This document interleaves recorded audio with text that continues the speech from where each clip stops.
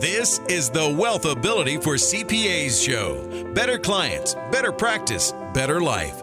Here's Tom Wheelwright. Welcome to the Wealthability Show for CPAs, where we're always discovering how to develop better clients, a better practice, and a better life. Hi, this is Tom Wheelwright, your host, founder, and CEO of Wealthability Network. So why are CPAs so afraid of winning? Today, we're going to talk about the difference between playing to win and playing not to lose. How do we overcome the fear that comes with taking an approach to life and to our practice that is not one of what happens if I lose, but rather that's very focused on what happens when I win? The challenge we've got in our profession is that technology, if we're so afraid of losing, we're going to lose. We are absolutely going to lose. Technology, whether it's AI or blockchain technology, there are so many technologies coming along that if we're playing not to lose, we're going to be losing those tax returns. We're going to be losing those financial statements. We're going to be losing those audits. So what are we going to be left with? If what we're doing is we're just afraid not to lose, what are we going to do for our clients? What are we going to do for our clients when technology says, clients, you don't need a CPA for all of that routine work that you've typically been having them do? What do we do as a profession? My biggest concern right now is that I think our profession is in dire trouble. And I think part of the reason is that the nature of the CPA is that we tend to be conservative and protective, and we should be protective of our clients. Don't get me wrong. We should be protective of our assets. Make sure that we're spending money appropriately. Help our clients spend money appropriately. Help our clients invest appropriately. Whatever our job is, yes, we need to be appropriate. At the same time, that doesn't mean that we are so worried about losing.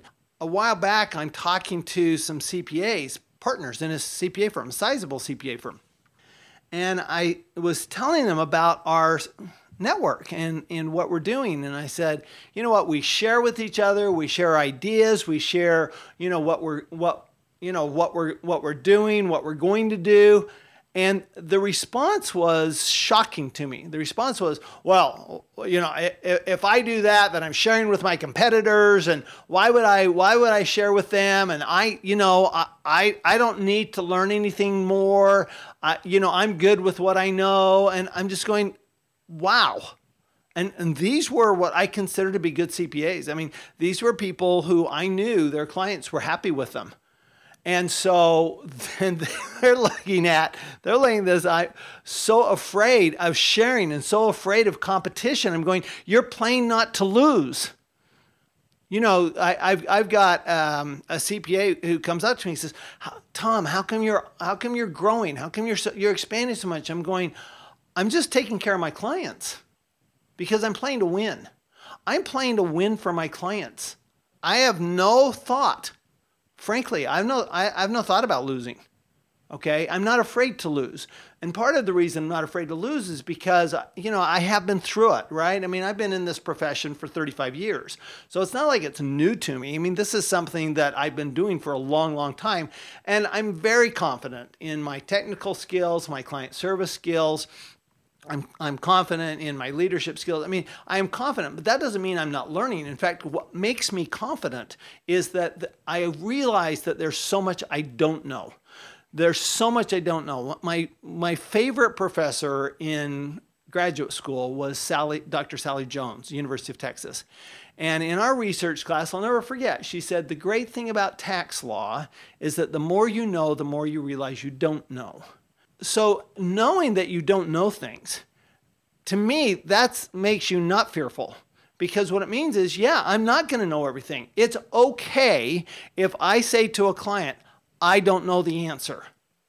I do a webinar twice a month for our clients and our customers. And they're asking me questions. It's rare that a month goes by that I don't have to answer, I don't know. I'll have to look that up. I don't know the answer to everything. I have a client talking to me about Puerto Rico and this amazing tax benefit next 20 and 22. And I've been researching it. I'm going, I don't know. I'll check it out and then I'll get help. One of the amazing things to me is that we tend not to get help. We want to do it ourselves. If you want it done right, you got to do it yourself. I'm going, if you want it done right, get somebody else to do it who knows what they're doing. Right? We ought to be doing what we're good at, but we ought to be getting better at what we're good at.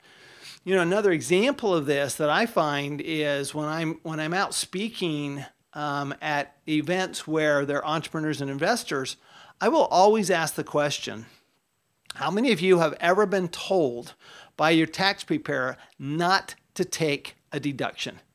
And almost every hand goes up.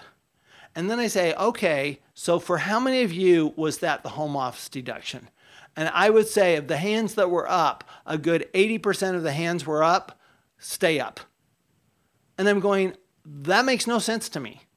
I mean, consider that if you're an S Corp or a partnership, there's no form to file. There's no way the IRS even knows you have a home office deduction. So how is this a red flag? They're going, oh, it's a red flag. I mean, well, what's a red flag is, and yet the only reason you're filing a home office schedule is because you're filing a Schedule C, which is a red flag. I'm going, why are you filing a Schedule C for a client?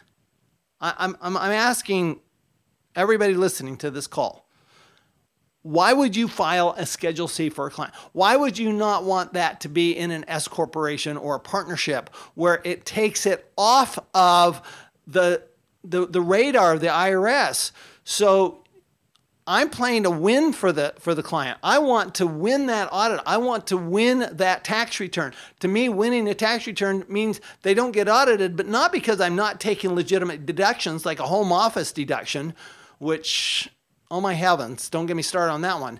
But because I'm doing things in such a way that I'm winning the tax return fight, okay? The battle, which is part of it is, how do I say something on a tax return that doesn't go, hey, here I am. On the other hand, let's say I have a client that has captive insurance. They have to file Form 8886, right? So that form says, I have a captive insurance company. Come look at me. I have a captive insurance company. People are scared to death of that 8886. I'm going, why? Why are you scared of it? Okay? If you've done your homework and you have a legitimate captive insurance and you have legitimate premiums and you have it set up properly, and it's Section 831B of the Internal Revenue Code. This is a code section specifically providing this benefit. Why would we be afraid of it? Why would you be afraid of an IRS auditor? I can never understand. Why would any tax professional be afraid of an IRS auditor? The only possible reason I can think of is because you think the IRS auditor knows something you don't. And if that's true, then that just means we need to learn more, right? One of the things I do when I'm on stage with, whether it's on my own or with Robert Kiyosaki, is I'll talk about the difference between an aggressive accountant and a conservative accountant. See, I have a very different viewpoint of what's aggressive and what's conservative from a lot of people. A lot of people go, oh, home office, that's aggressive. Or I actually heard the other day, bonus depreciation, that's aggressive. I'm going, it's statutory. How is it possibly aggressive? Cost segregation, that's aggressive. There's an IRS audit guide on how to do it, and technically you're supposed to do cost segregations under the law. How is that aggressive? I believe the idea of aggressiveness comes from a lack of knowledge and a lack of education. I truly believe this. I'm going, let's think about this. If we only know a little bit about the tax law, anything we do that's outside of our base of knowledge is going to be aggressive. I think it's more than aggressive. I think it's careless. On the other hand, if we know the tax law, if we know it inside out, and we're comfortable that we understand the law, then everything that we understand is going to be conservative because we're going to do it well within the law. I don't want to do anything for a client that's not within the law. I mean, the last thing in the world I want is for my client to go to prison knowing that I'm going to follow him and I'm going to end up somebody's girlfriend. not my goal in life, okay? So I'm going to be conservative, but I'm going to be conservative from the standpoint that I'm going to understand so much of the law that I'm going to win that argument. I want to know that every position I take on my tax return, when, not if, when I go before the IRS, I have a winning argument. I want to know that I have the documentation. I can't believe how many large accounting firms. I mean, these are national firms. You would know them if I told you their names. How many large accounting firms do not maintain work papers? Can you believe that? There are national accounting firms who do not maintain work papers for tax returns. I think that's criminal. Frankly, I think they should all lose their licenses. I think the whole firm should lose its license. You don't keep work papers, that is contrary to everything I know about preparing a tax return. How do you not have documentation for that? Oh, well, if we ever need that documentation, we'll ask the client for that. That's the client's responsibility. Well, you know what? Our responsibility is to win for the client. If we go in with a winning attitude, we're going to win this argument. We'd better have the documentation. I tell clients in my book, Tax Free Wealth, I say, look, you ought to be able to get an audit assurance program with your tax preparer. If they prepared your tax return for more than 1 year and they're comfortable with your tax return and what you're doing from a bookkeeping standpoint, they ought to be able to assure you to the point where you pay them a small fee and they'll handle your audit for no additional fees. Why? Because if you've got everything ready in the tax return, handling that audit's not that big a deal. I mean, I'm sorry, but I really appreciate IRS auditors. I really appreciate what the IRS is doing. I think they have the toughest job on earth. I can't imagine a worse job where every single customer hates the idea of you, not even considering the sight of you. They definitely don't want to hear from you. I mean, how'd you like to have that for your customer base? And that's what IRS auditors go through. So I'm very considerate. I'm very appreciative of what IRS auditors do. I also know that IRS auditors do not get that much training. They're not going through hours and hours and hours of CPE every year, right? I mean, we require 100 hours of education for everybody on our staff. By the way, that includes our receptionist. Okay, we require them to get 100 hours of continuing education of some sort. Why? Because when we do that, we can win. We don't have to be afraid of losing a client because we don't, somebody else comes up with an idea that we don't have. I'll give you another example. This one is egregious in my mind. I mean, it is absolutely egregious. So I'm speaking in Dallas, Texas earlier this year. And I'm speaking to a group of entrepreneurs who I know are retailers, okay? And the goods they sell, they're online retailers. So the goods they sell are not very expensive, all right? On average, they're probably under $100 for most of them, right? They're certainly under $1,000. And I start talking about the new inventory rules where you don't have to maintain inventory if you're a small taxpayer. Right? I mean, we all know that those rules are out there, right? What most people don't understand, apparently, what our profession doesn't understand is how they work out there. Well, it's a non-incidental material and supply. Under the law, a non-incidental material and supply, if the law says this is a non-incidental material supply, the law also says that the de minimis rule applies. The $2,500 de minimis rule applies. There was this, so I'm off stage for 30 seconds. I'm not kidding. I'm off stage for 30 seconds. And two people come up to me and say, you can't do that here. That's illegal. Look what the IRS website says. Well, the IRS website was behind. Okay. And I'm not blaming the IRS.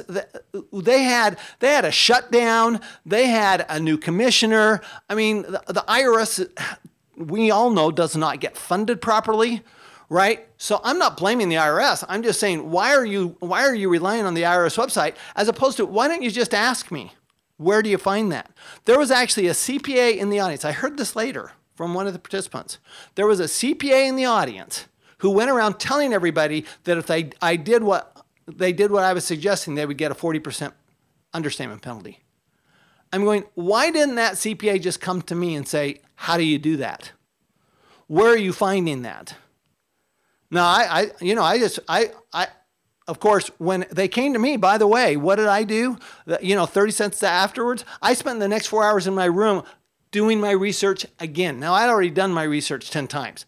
I'm doing my research again. Fortunately, this time we had the Blue Book, and the Blue Book has a footnote.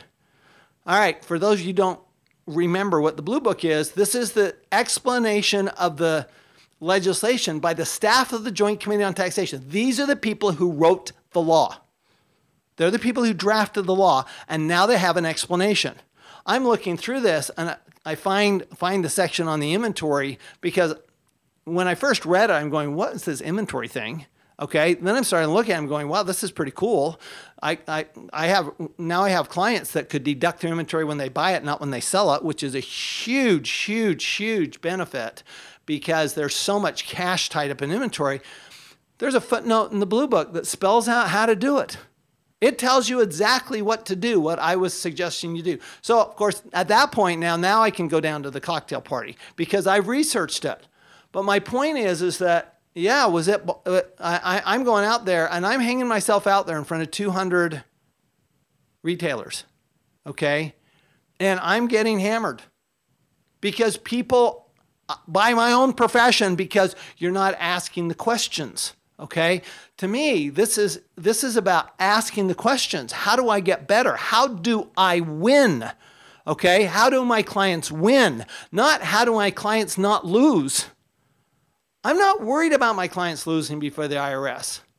I'm worried about my clients winning the tax battle before the IRS. I'm concerned about my clients taking advantage of all of the hundreds of incentives that are there in the tax law. The tax law is just a series of incentives. That's all it is, folks. It's a series of incentives. You look at the tax law, and I guarantee you there's one line that says all income's taxable unless they say it isn't.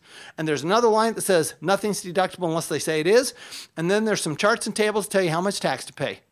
And everything else in that tax law is telling you how to reduce your taxes.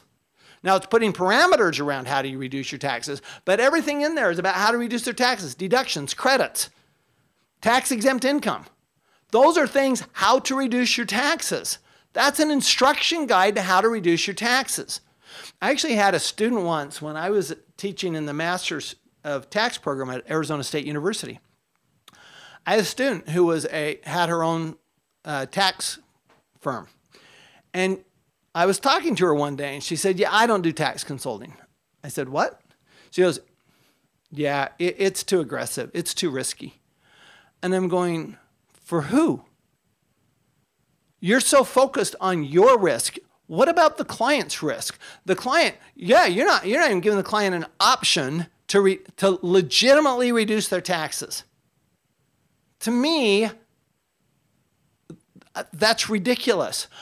My singular goal in life for my clients is literally tax-free wealth. Only legally. I have no interest in doing anything that's outside the lines. I just want to understand those lines go a long ways out. I want to understand what those lines are. Okay? I don't want to be the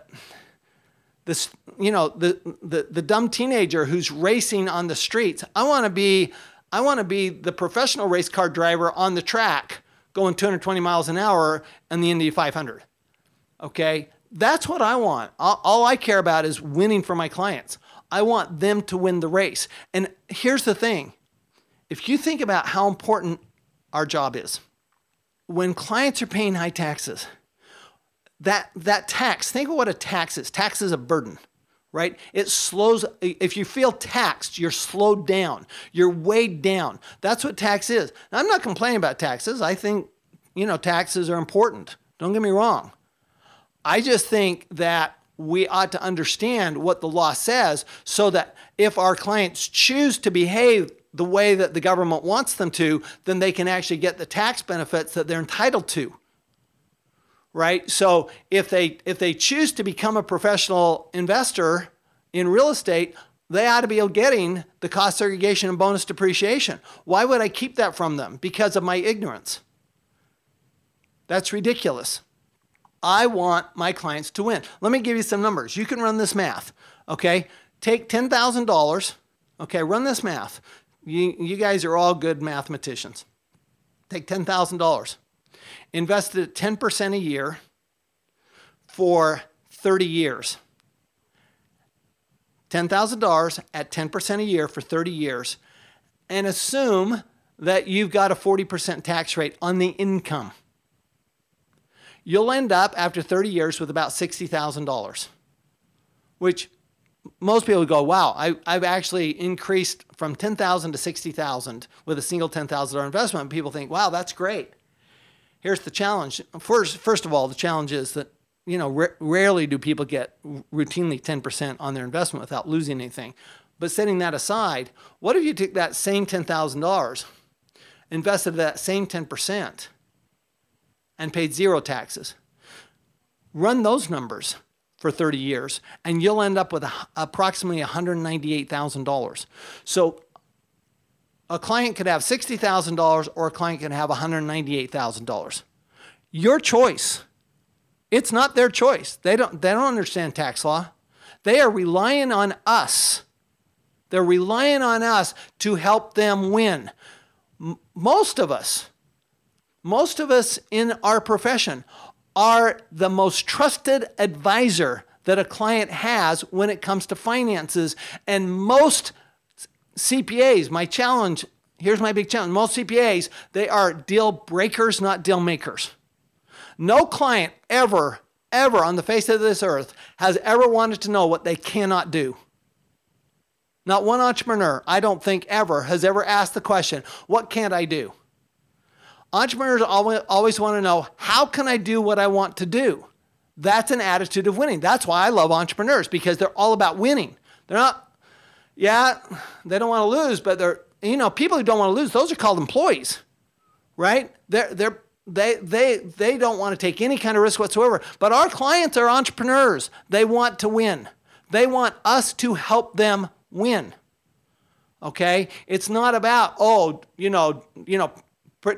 protect me. Yeah, they want to be protected, but what they really want to know is, how can I do what I want to do and be legal? So our job is not to say you can or cannot take that deduction. Our job is to say, you can take that deduction if you do this, this, and this. You choose whether you're going to do this, this, and this. Okay, it's their decision to decide, are they going to change the facts that they need to change in order to change the tax they want to change? Are they going to change their facts to change their tax? Our job is to figure out what can they do? How can they do that? That's our job, because our job is to help them win. And that's what clients are about. And here's the thing. We work that way with clients. They love us. They love everything we talk about. When we do a CPA network event, we just had one. Every single time I invite a client. I don't pay the client to come. I don't pay their airfare. I don't pay for their time. I don't give them a speaking fee. They come on their own voluntarily to let the CPAs in the audience know what's going on and what they've been able to accomplish, because our choice is to help them win. So I'm not saying to say we're great. I don't think we are. I think we have a long ways to go. What I'm saying is that it's an attitude. It's a question of, are we out there to win? Are we out there to not lose? It's a little bit of scarcity or abundance, right? So I would encourage everybody who's listening, win. I love this profession because we have a profession that, unlike most professions, cares more about the clients than we do about ourselves. I believe that about our profession. I think we have really, really smart people who really, really want to help their clients do better. It's just that a lot of times we don't know how. One of the first things we can do, though, is change that mindset. Change it it's not about not losing, it's about winning. What can I do better for the client? How can I serve the client better? How can I do more? I'll give you one more tip. Here's one thing I would do. Call your clients. Well, I talk to my clients. No. Typically, most advisors, most CPAs, wait for their clients to call them. Well, your clients don't know when to call you. They don't know the issues. That's our job. Our job is to help them ask better questions. Our job is to ask them questions. So here's what happens when you call a client. Do you know what happens every time I call a client? I end up with more work. Billable hours. That's what we're about, right? So every time I call a client, I end up with more work. Every single time. Now, I don't charge them for that first call. Of course not. I'm calling them. They didn't ask me to do that. At the same time, that's a 5-minute call. Then they give me a 5-hour research project. I'm going, oh, okay, now we can do something to help them win, and they're happy to pay for it because we're helping them win. That's the other thing. You know, clients look at tax returns and financial statements as this is a necessary evil, unless we use those to help them win. If we can show them where they've got tax savings or where the financial statements have helped them make better business decisions, and we've actually helped them analyze their financial statements, how much more are they winning? And are they ever going to complain about our fees? Never. Especially if we tell them up front how much those fees are going to be. Never had a client complain. I told them how much the fees were going to be, and it was about them winning. So just remember, when we're about winning instead of not losing, when we're deal makers instead of deal breakers, we become much more than backstops for our clients. We're actually out there and we're actually swinging the ball for them. We're coaching them through how to swing that bat better. And when we do that, we're always going to end up with better clients, a better practice, and better life. You've been listening to the Wealthability for CPAs show. Better clients, better practice, better life. To learn more, go to wealthability.com.